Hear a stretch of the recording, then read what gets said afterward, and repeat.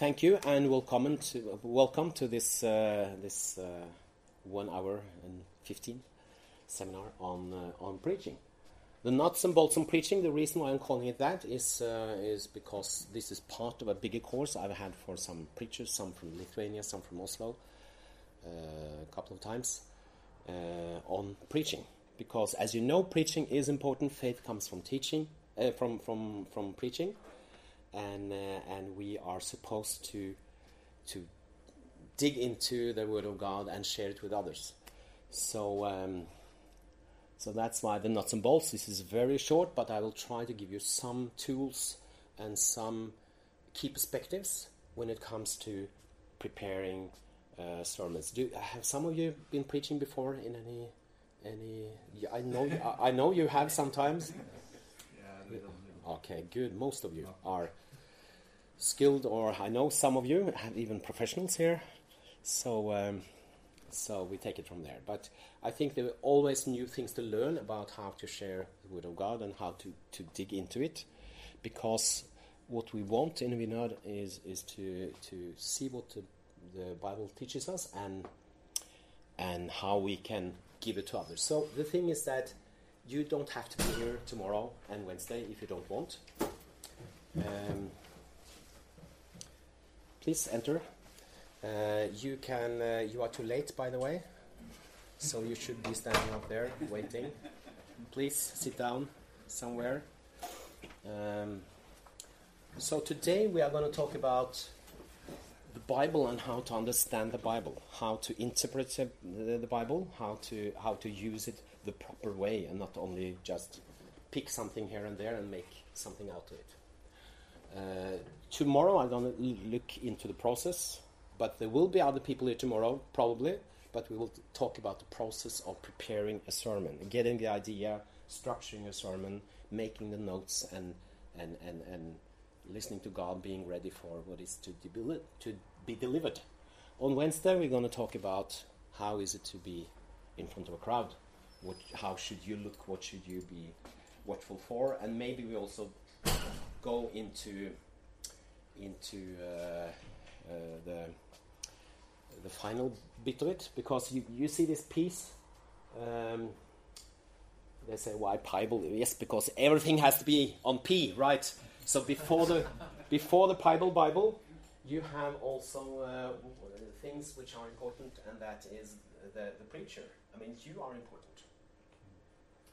And your passion is important, because it's not only going into the Bible and looking what it says, it's what you have to bring into it. So you have two other P's before that P. What is there more to say about that? Yeah, I will come back to the passion in a second, I think.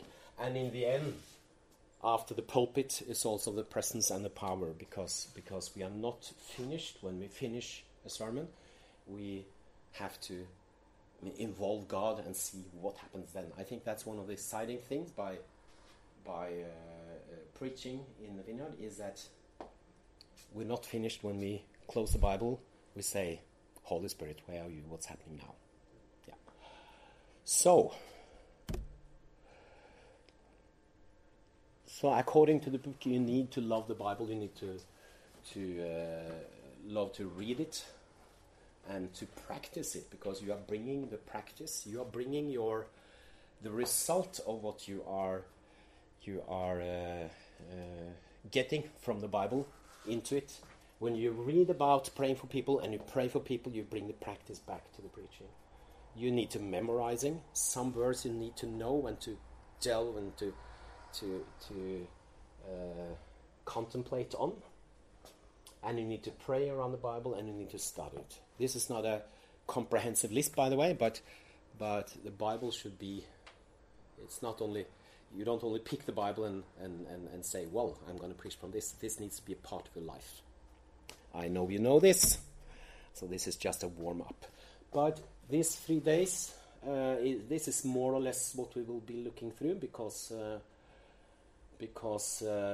first today we will talk about reading the Bible, and that is what we call exegesis, which is, what does the Bible actually say? What did it really say to the original listeners? and we will look on exegesis, which is what can we bring out from the text, instead of eisegesis, which is very popular these days, which is what do I bring into the text. First, we need to get things out from the text. So, and then there are some theological points. There are some reasons why God has put it there. Why? Why was this written? Why is this included in the Bible? And we will touch this today, and we will continue tomorrow, I think. And what theological points is in the text, so that we need to dance a little, so we can get the light back. And then homiletics is the art of making a sermon, where we more look into who is your audience. I mean, what are the people you are bringing this to? Your new findings, your revelation from the Bible. And how do you make a sermon that is relevant for that audience? How are your findings in the Bible? How is that relating to our modern world? Please stop me and ask, because since I've gotten only 1 hour, 50 minutes, we need to just rush through. Okay, because there is a problem in presenting the Bible to the modern world, which is that the Bible wasn't written for you. In God's heart, it was written for you, but the day it was written for another audience. In another time, 2,000 to 3,000 years ago, right?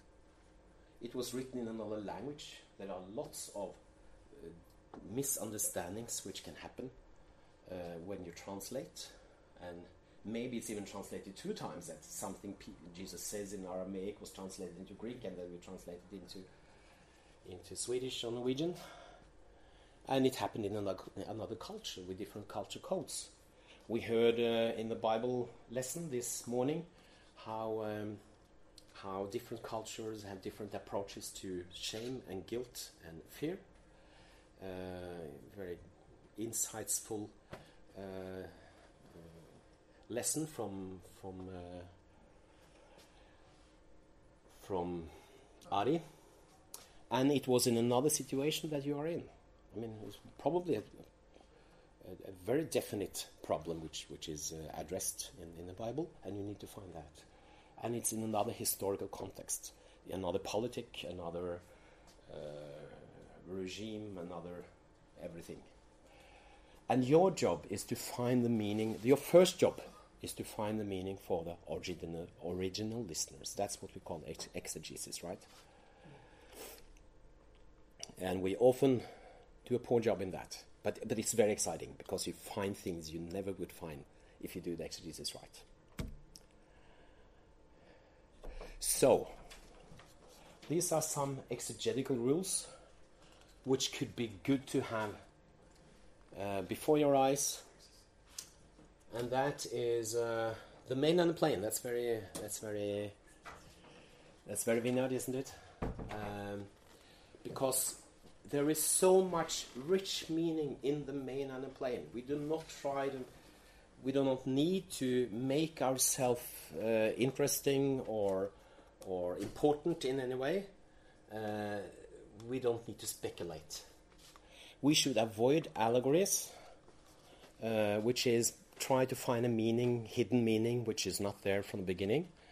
In times in church history, allegories has been very, very popular, and it's often very little useful. We can show an example for that, because at the time of Augustine, there were theologians who tried to find allegories everywhere in the Bible.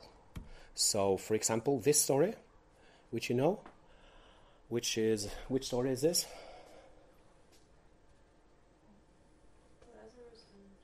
It's not Lazarus. It's a little small, maybe, but it's the. You see, someone is walking. He's attacked by someone. He falls down. Someone is coming and helps him. It's a good Samaritan. Yes, right. So to us, or the plain meaning, what is that? How help. Right, good. That's the plainest meaning of all. When Augustine read this is what he found. He found that Jericho, that was our mortality, and the man was Adam, who goes for a journey, and he's assaulted by the devil and his angels, and they are beating him, they are persuading him into sin, and they are leaving him dead spiritually, and then the Good Samaritan comes. That's Jesus, who is bringing him to the church and to the innkeeper, which is Apostle Paul. So, I mean, nothing is wrong, probably. No, nothing is theologically wrong. But what happened to the point that Jesus were trying to make? It's completely lost. And that's what's happening when we're starting to speculate and find interesting points.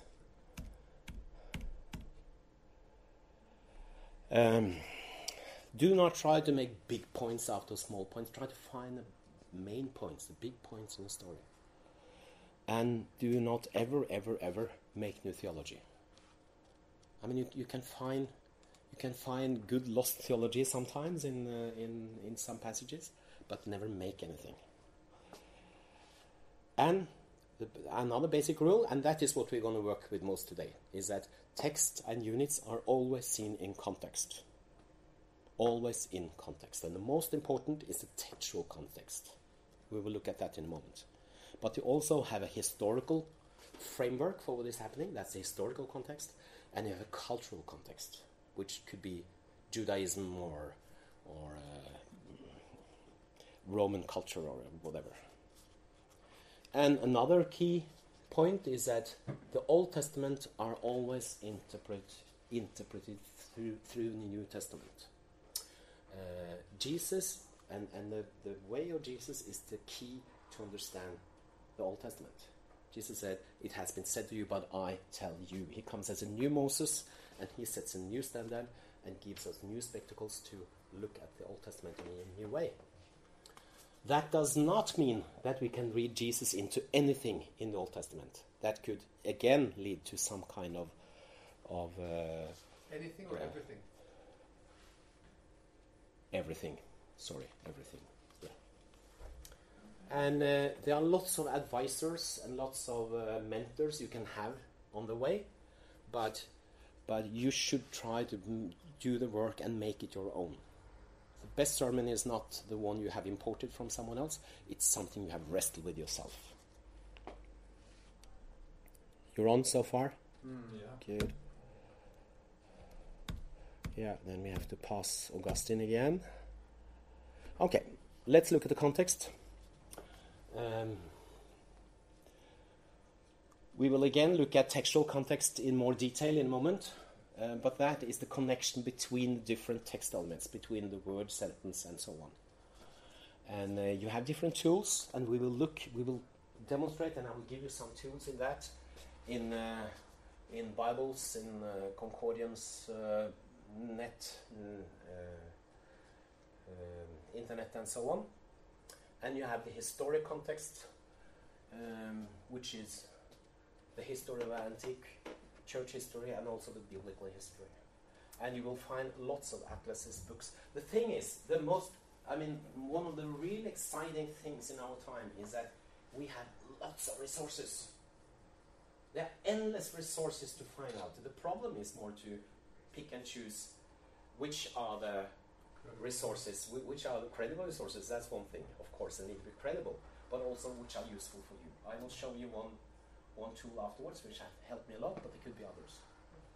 And you also have cultural context, which is what kind of rights did they have? I mean, what does it mean when the prodigal son is coming home and the father embraces him? What did that mean in that context? By the way, Luke's parables and looking into the cultural context and how Jesus is breaking, everything they thought about how like a father should be in that. So amazing. It shows so much of who Jesus is, and we need to see the cultural context to understand. But again, the most important and what we will spend time on is this, the textual context. And first we have the words, because it's easy to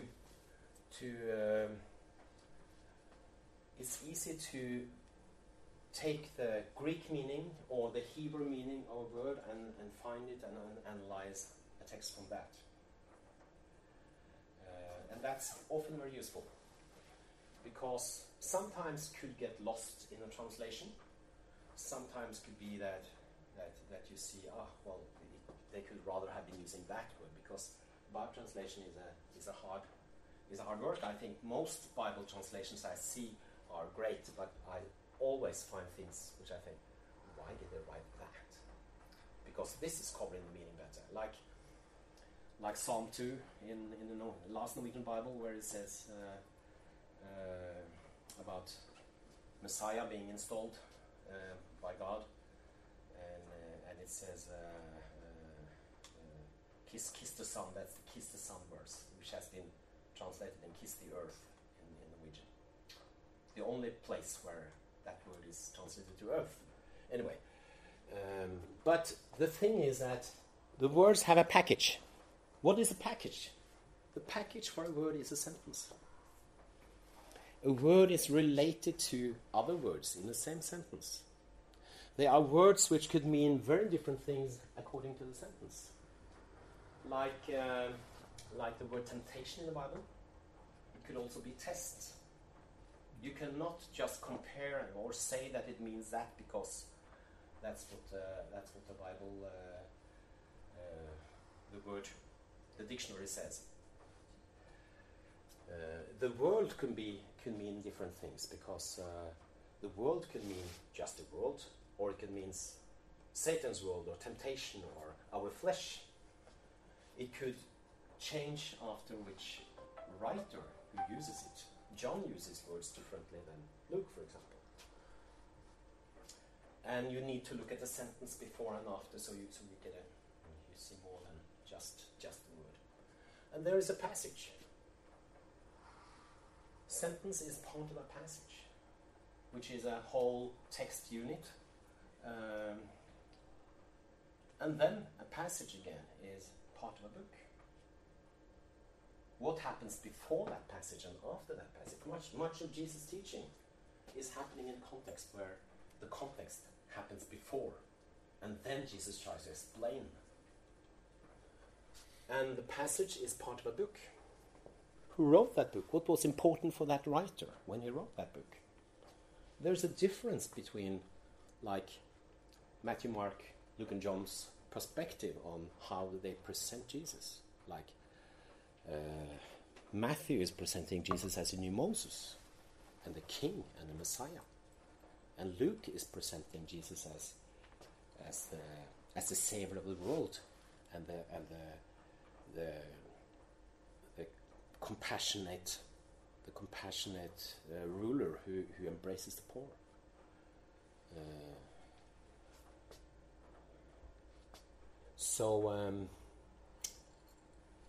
So if you're gonna preach, if you're gonna preach and you preach from Luke, you can mention who Luke was and why he was emphasizing just that. Luke is, for example, the one who is describing the miracles in detail, because he was a doctor and he was very detail focused sometimes. And then you have genres in the Bible, and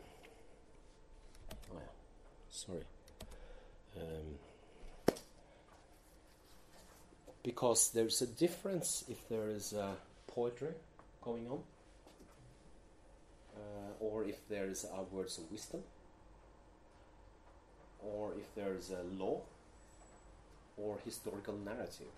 Like in historical narratives, like in Genesis, theological points are made not explicitly, but through the actions of the persons involved. But you very seldom see, like in the epistles of Paul, that you say, do this, do that, like this. You have to extract the points from the story in another way. Um, and you have prophecies, and you have Gospels, and you have the letters, and you have the apocalyptic, which is about the end times, and the message from these different genres are different, and you could have, like, if you talk about like historical narrative, like Genesis, also have poetry in it. For example, Miriam's song is just some poetry put into something else. You could also put parables as a different genre, but it's included in the Gospels here. And then it's part of a testament. It's not the same thing if it's written in the New Testament or Old Testament. It has a different context. And it has a different context often if things are repeated in the New Testament. Like when Jesus is quoting Isaiah, it's in a different context. It's the same words, but the context around it is different. And you have the whole Bible.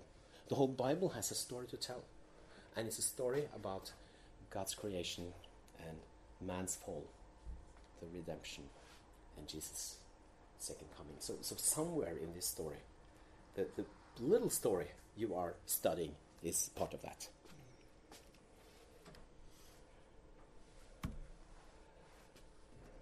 I need to track the time. Okay. Now, tools. The tools in interpreting the Bible, or to find the textual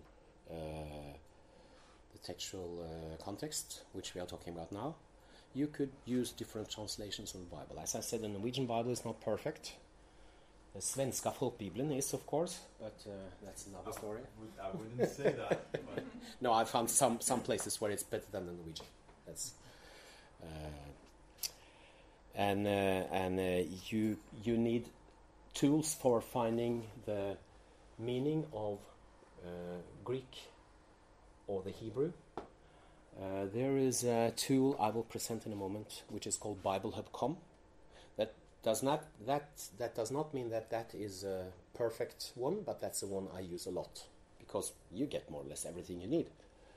There's a concordance where you can look where are these words written other places, and you have commentaries where you can see what have other theologians said about that passage.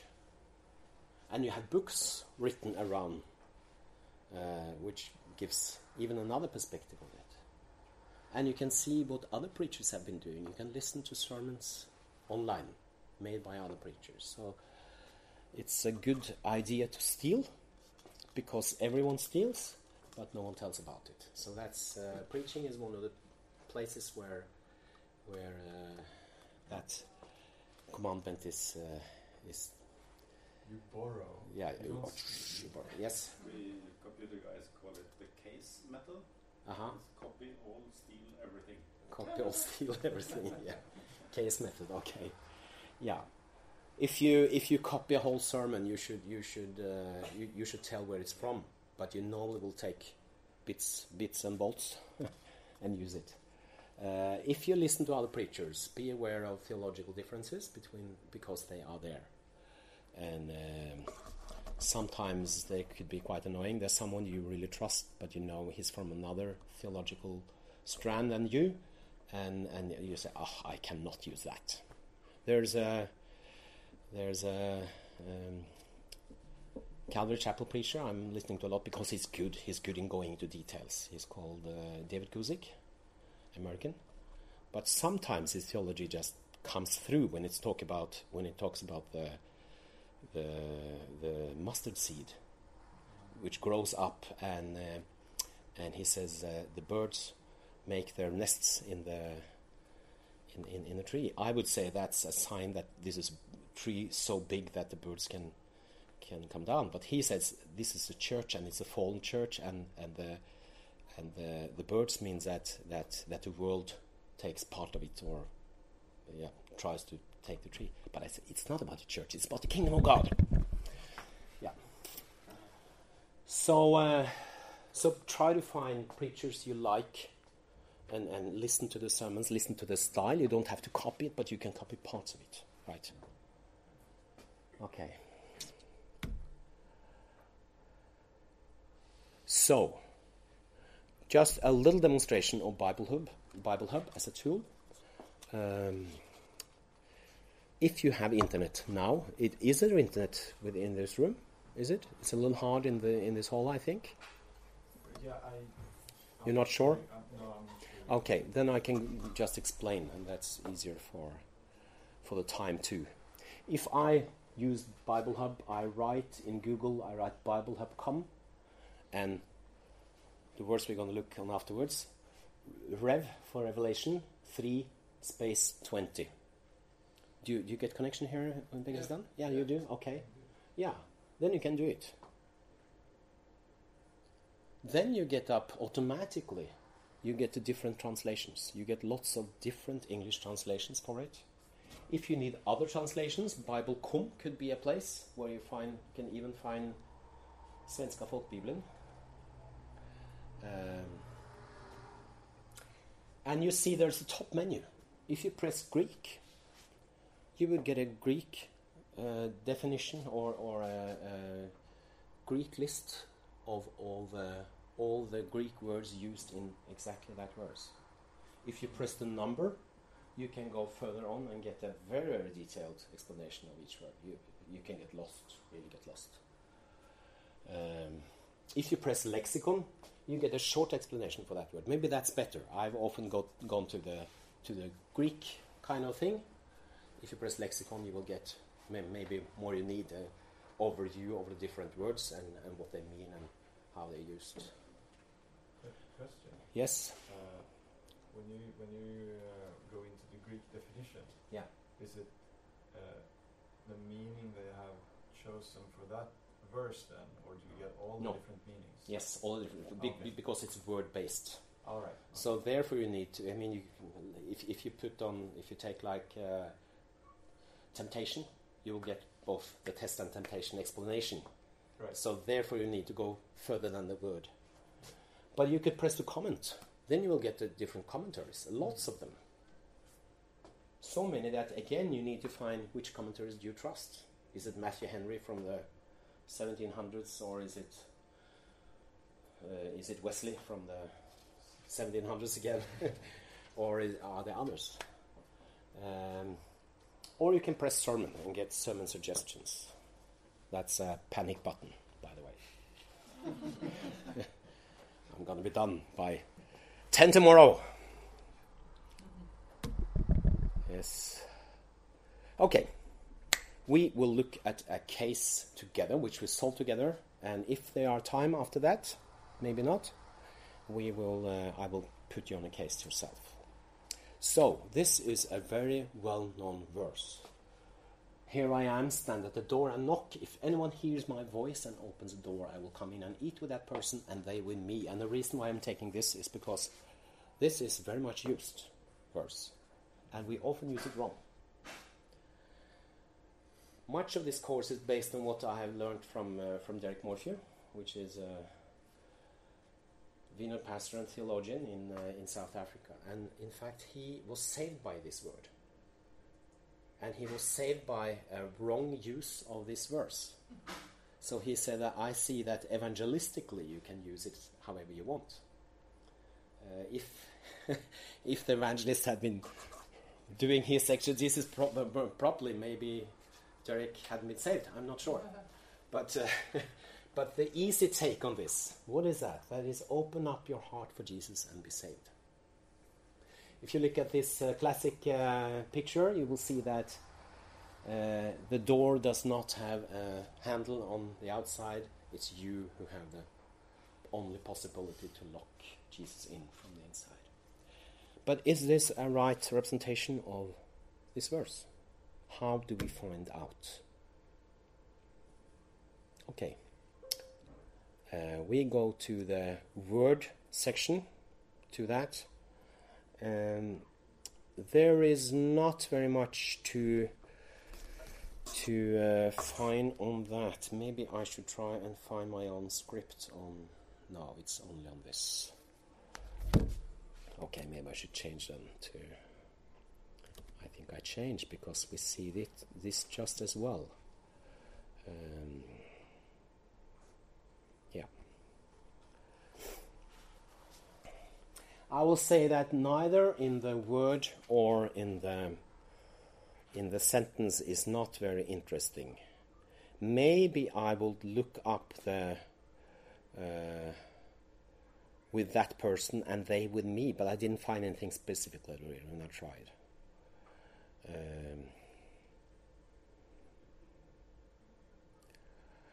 But if you look at the passage,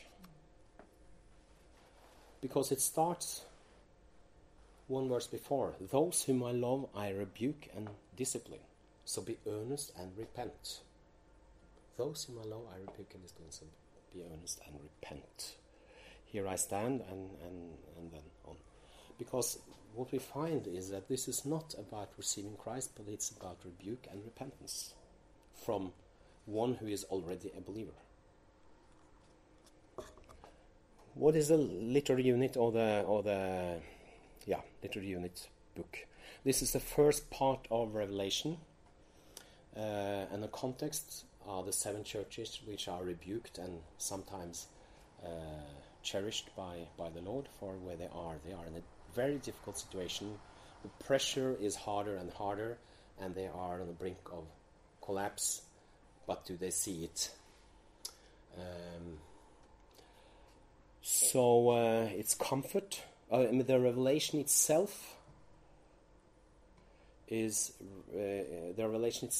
about comfort in distress. It's not about scaring us. If you read the Revelation, you will find that it's about giving hope to people who are hopeless because things are so crazy around them. And the message is, it's going to be worse, but God is in control. And it's about perseverance in trials, and it's about faithfulness to the Lord in difficult situations. So you see, here we have the genres. The Apocalypse is about the end times and what is about to happen, which doesn't give any very specific meaning in this point, but the textual context here is about this is a church in Laodicea. It's the last church mentioned among those 7 churches, and it's one of the churches which comes which gives the baddest impression. and it's the last of the churches to be rebuked. Maybe it's the worst of the churches there. I'm not sure if it's Laodicea or it's some of these others. Where did Satan's temple stand? That was I don't remember. But what Jesus says about them is that they are neither cold or hot.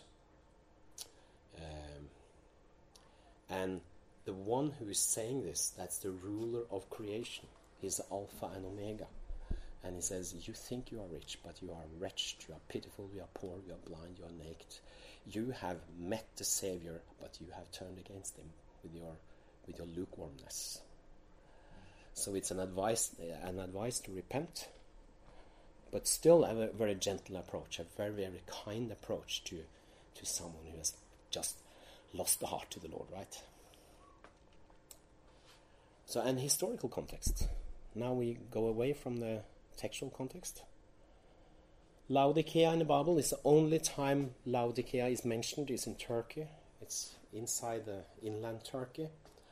It was a financial center.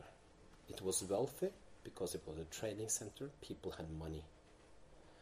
And this was at the time of Domitian, who was the first emperor who declared himself a god while he was alive. The others waited until they were dead, but Domitian, who started a cruel persecution, he did it while he was alive. He was a guy who arrested John and sent him to Patmos, by the way. And the persecution involved probably the ability to buy and sell if you were not joining the greater society, or maybe killed. It says something about the mark of the beast, which was probably about buying and selling. So which meant that the Christians were probably compromising to be able to buy and sell. The thing is that we know also from the historical context that the church in Laodicea survived, and it was later hosts of one of the big councils. So maybe they listened to John. We don't know, but I guess and I hope they did. And this was very easy to find. That's the fascinating thing by our time. If you just Google Laodicea and you make the basic screening of the not so serious sources. Okay, let's take the cultural context then. Eating. Jesus says he will eat. He will come and have a meal with them if they repent. In old times, a meal was a very significant thing. It was not just going to McDonald's and sharing a hamburger. It was you never would have a meal with someone you had a conflict with, right? So that means that you have a friendship or a fellowship, and you gather around the most blessed thing of all, which is a meal. The breaking of bread is, by the way, part of the same cultural context, which is the most intimate thing you can do is sitting together and even sharing wine and bread, Jesus himself.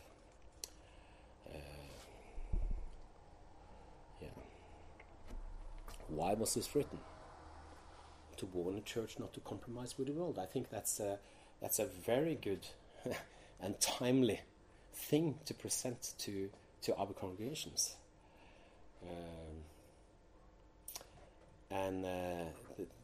If we should take some theological points, why was this written? Well, I will say that the church is Jesus' church. It's not our church. It's he who sets the rules, and he is the one who defines who we are in the world.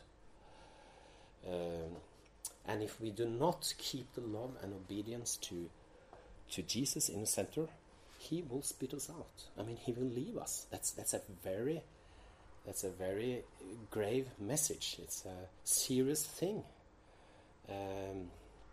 It's a harsh statement, but it's a statement that needs to be preached, which gives this passage a whole other dimension than just letting Jesus be our Savior. There are lots of passages which is about just letting Jesus save us, but this passage is not. So that means that we, by convenience to the world, or by false teaching, or by not abiding Jesus, can be, left out by him. Okay.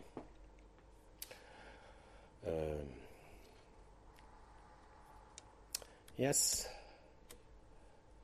Then we go back here. Yes. Yeah, this was not right, but anyway. Yep. The rest of the time, let's say we take 20 minutes, and you have Philippians 4:4. You have been asked to give a sermon on joy, and you remember Philippians 4:4. Rejoice in the Lord always. And you want to make a sermon around that verse. What is the exegetical work you will do first? I can go back to the list about what you can do, and you will not have time in 20 minutes to find everything, so I suggest that you just try to make part of it. Now, what is it you want us to do to find Well, just to find some of the context and report it back. So when it's 12 o'clock, we take a 10-minute just summing up what we have found. Some points we found. What points you have found? Yes. Yes.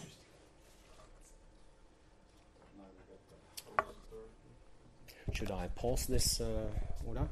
Oh, yeah.